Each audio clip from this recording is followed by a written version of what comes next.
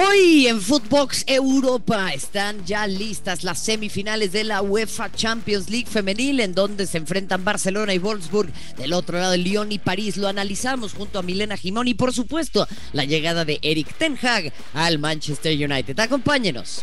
Lo mejor del viejo continente en un solo podcast. Esto es Footbox Europa. ¿Cómo están? Qué gusto darles la bienvenida a un nuevo episodio de Footbox Europa. Una semana muy emocionante, una semana previa, por cierto, a las semifinales de la UEFA Champions League. Acompáñenos, tendremos los partidos en exclusiva a través de TNT Sports y HBO Max.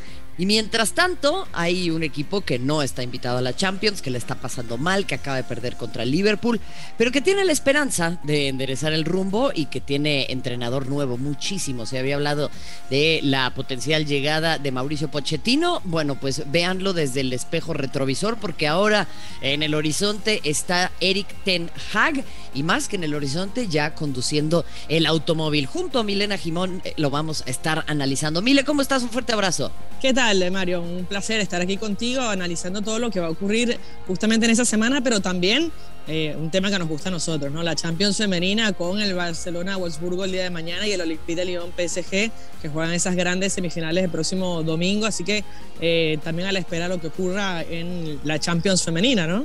Sí, sin ninguna duda ya se rompió récord entre el Barcelona y el Real Madrid. Ahora va a estar a reventar el estadio también frente al Wolfsburg. Y bueno, la gran pregunta es quién puede arrebatarle al Barcelona esa corona que todavía defiende. Es claramente para mí el mejor equipo del mundo hoy por hoy. Pero bueno, ahí está también la larguísima historia del Olympique de Lyon. Vamos a estar analizando esto y muchísimo más, pero por lo pronto, Milena, vamos a hablar de Erik Hag, este entrenador que ha dejado una huella extraordinaria al interior del Ajax, que los llevó a semifinales en el 2019, cayendo frente al Tottenham, siendo el equipo que tal vez nadie esperaba. Habían dejado en el camino a la Juve, dejaron el camino al Real Madrid, jugando un fútbol muy vistoso, y el propio Louis van Gaal le había dicho a su compatriota que no fuera al Manchester United, que este no era un equipo de fútbol, que este era cualquier otra cosa, pero no eso, y sin embargo termina aceptando en medio de pues una situación muy rara también con el interinato de Ralf Rangnick, que se espera pueda ser ahora consejero o asesor del equipo de los Red Devils. ¿Qué te parece esta tan anunciada llegada, que me parece pues era ya una crónica que todo el mundo sabía, ¿no? Sí, a ver, se cae la ficha de Pochettino, que era uno de los que sonaba muy fuerte para dirigir a Manchester United, porque sabemos del interés que tenía el argentino y sabemos de la situación que vive con el PSG, el cual me parece que queda libre a partir de junio.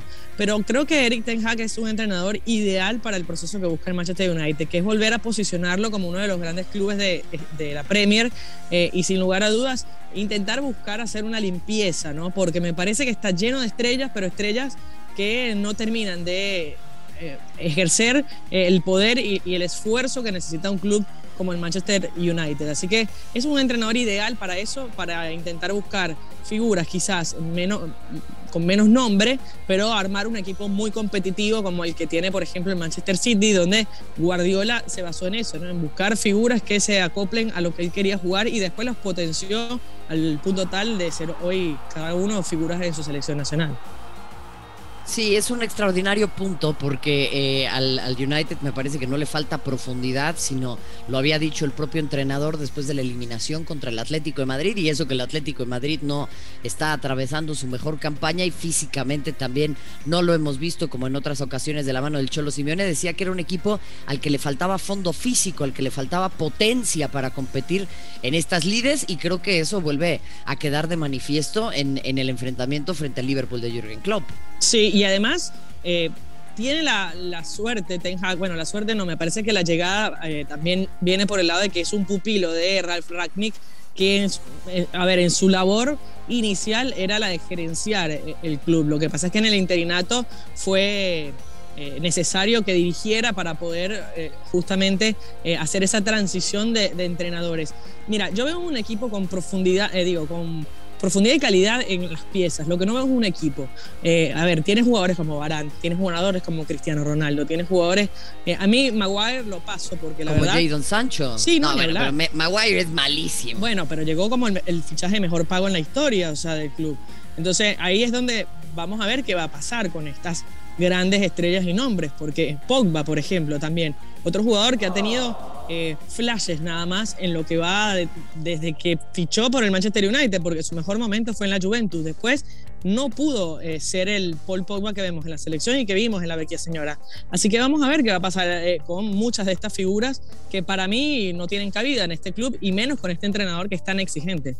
Sí, sobre todo con este entrenador que quiere jugar a otro ritmo, y ya lo veíamos con Rangnick, le quieren imprimir otra velocidad, y ahí entre futbolistas, y lo digo con todo cariño, como Cristiano Ronaldo, que es probablemente para muchos el mejor de todos los tiempos, o por lo menos uno de los mejores.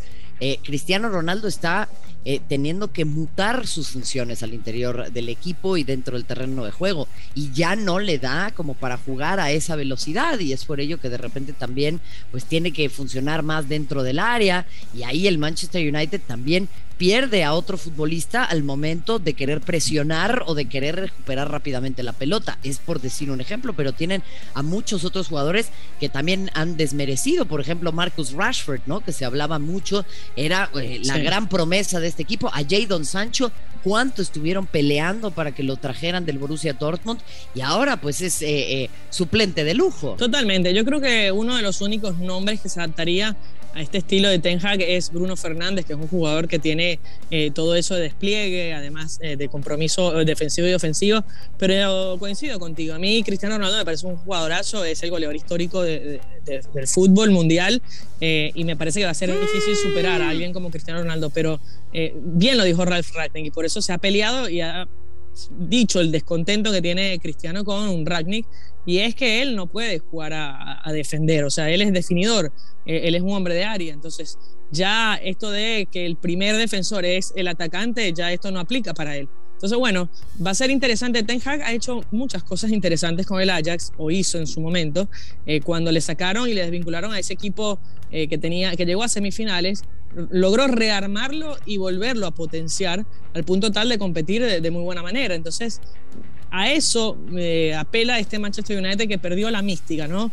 Desde 2007 fue la última vez que llegó a una final de Champions, y 2009 me parece, 2007 y 2009, donde jugó contra el Barcelona y las perdió las dos, pero fue la última vez que llegó a una final de Champions. Sí, y eso fue todavía bajo el mando de Sir Alex Ferguson, que tiene, me parece todavía como figura un peso muy importante al interior del equipo, pero es también una sombra para los entrenadores que han llegado. Ahí estuvo David Moyes, estuvo el propio Mourinho, la altura de lo que esperaría su afición, y sobre todo con lo que alguna vez Sir Alex Ferguson denominó como los vecinos ruidosos, a un solo partido de poder, bueno, a una sola serie, a 2 partidos de poder volver a una final de Champions, y ahora sí con la gran expectativa de ganarla. Hablabas de Erik ten Hag y coincido en que es un candidato importante, es un entrenador que tiene títulos ya, que mencionábamos lo hecho en Champions con el Ajax. El tema acá es que va a dar un salto tremendo, Mile, de una liga que es, no quiero decir formativa, pero que sí es un trampolín para muchos futbolistas sudamericanos, por ejemplo, para muchos futbolistas jóvenes, para después saltar a otros equipos en el viejo continente, propio como le pasó a los mexicanos también, que han lucido muy bien a la Liga de Holanda, a la liga más complicada, más física, más demandante y más competitiva del mundo. Sí, y además estuvo dirigiendo al mejor club de esa liga de ascenso, ¿no? Que es el Ajax, o sea, es el mejor club que tiene los Países Bajos. Y va a llegar a este Manchester que yo creo, y esto es simplemente una sensación, que lo mejor que le puede pasar es que no clasifique a ninguna de las competiciones europeas, para que realmente pueda hacer una transformación en lo que corresponde a la Premier, porque si llega a participar en Champions o en Europa League y queda fuera en fase de grupos, ya empiezan todos los detractores a decir que qué es esto, que hay que sacarlo. Y este entrenador, así como el club, necesita tiempo, un tiempo para la limpieza, que va a ser difícil porque son, insisto, estrellas que hay que limpiar. Y bueno, y después tiene 2 o 3 temporadas por detrás de los grandes clubes de la Premier hoy, del Chelsea, del Liverpool, del Manchester City. Entonces necesita tiempo para trabajar, y en un año va a ser muy difícil que logre acoplar. O sea, no creo que sea el Xavi de la Liga. explico, que llega y en 15 partidos mantuvo esa racha y los hizo jugar muy bien. En eso tienes mucha razón. Digo, a los aficionados y a las aficionadas del United no les va a gustar el tema de justo que no tengan que estar en competencias europeas para reformarse. Yo coincido contigo, lo que pasa es que el fútbol moderno es tan mezquino que ya no permite tener tal vez una temporada de transformación, una temporada de agrupamiento, de reagrupamiento, de rearmarse para los equipos. La exigencia es tal que todas las temporadas hay que aspirar al título y todas las temporadas hay que competir en la Champions, pero no hay ligas que aguanten esto, no hay equipos que aguanten, Milena. Totalmente, pero bueno, el Manchester United desde que salió Ferguson viene luchando y lidiando con esto, ¿no? A ver, necesita resultados, sí, lo echan a Moyes, que la viene rompiendo con el West Ham y que en su momento la rompió con el Everton. Entonces, Louis van Gaal viene, el hijo, uno de los hijos queridos de Ferguson, pum, lo echan por malos resultados. Mourinho, después Solskjaer. A ver, no tienen mucha paciencia, pero también es cierto que han lidiado con decepciones tras decepciones. El último título importante lo consiguió Mourinho con la Europa League. Y el Manchester United hoy está fuera de todo, excepto de la Conference, y va a jugar contra su rival directo, que es el Arsenal. Esto va a ser en 2 días. Y después tiene al Chelsea, y después lo tiene al Brentford, y después lo tiene al Brighton. O sea, va a ser casi imposible que este Manchester United, así como está, clasifique ni siquiera a la Europa League. Yo, insisto, para mí es un lado positivo para la llegada de Ten Hag, que me imagino que debe estar frotándose las manos para poder tener más tiempo de trabajo y de descanso. Sin ninguna duda, y vamos a pasar, hablando de competencias europeas, a las semifinales. Hace 2 años fueron exactamente las mismas. Se enfrentaban el Wolfsburg y el Barcelona, y del otro lado el Lyon y el equipo de París. Ganó el Wolfsburg 1-0 en Anoeta, y el Lyon le pegó a París en San Mamés. Pero parece ser que se acaba ese imperio, ese reinado del Lyon, que por cierto tiene 4 Champions consecutivas, algo que en el fútbol de los hombres tampoco existe, y el Barcelona pues busca ser ese equipo ampliamente dominador, con un fútbol hermoso. Milena, si en la tele se ve espectacular, te puedo decir que en vivo es una cosa fuera de serie lo que generan estas futbolistas. ¿Ves que podamos o se pueda revertir el guión de hace 2 años en estas semifinales que han de disputarse, por cierto, este viernes y domingo, la ida entre Barcelona y Wolfsburg y Lyon y París Saint-Germain? Mira, yo creo que hoy todo indica que Barcelona va a seguir por esa senda ganadora. Tiene la confianza, la calidad, vienen de clasificarse también a la Copa del Mundo de Nueva Zelanda, Australia, las chicas españolas. Me parece que es un equipo que está totalmente engranado para volver a levantar esta Champions, pero bien lo dices, ¿no? El Lyon es el equipo con más tradición en esta competición. Yo espero que se cumpla esto del Barcelona, sobre todo porque, bueno, es una liga donde no se le está reconociendo, y recién ahora son profesionales, recién ahora tienen los derechos igualitarios, recién ahora les prestan el Camp Nou. Me parece que el éxito de ellas va a repercutir directamente en el éxito de la Liga Iberdrola, así que ojalá el camino del Barcelona siga generando títulos como lo ha hecho, invictas en la temporada, con la Copa de la Reina también. A ver, es una temporada maravillosa con la jugadora elegida como Balón de Oro y la FIFA de Best. Sí, ese es el legado también de Alexia Putellas, ante quien se rinde el Camp Nou. Lo pudimos ver también en aquel partido frente al Real Madrid.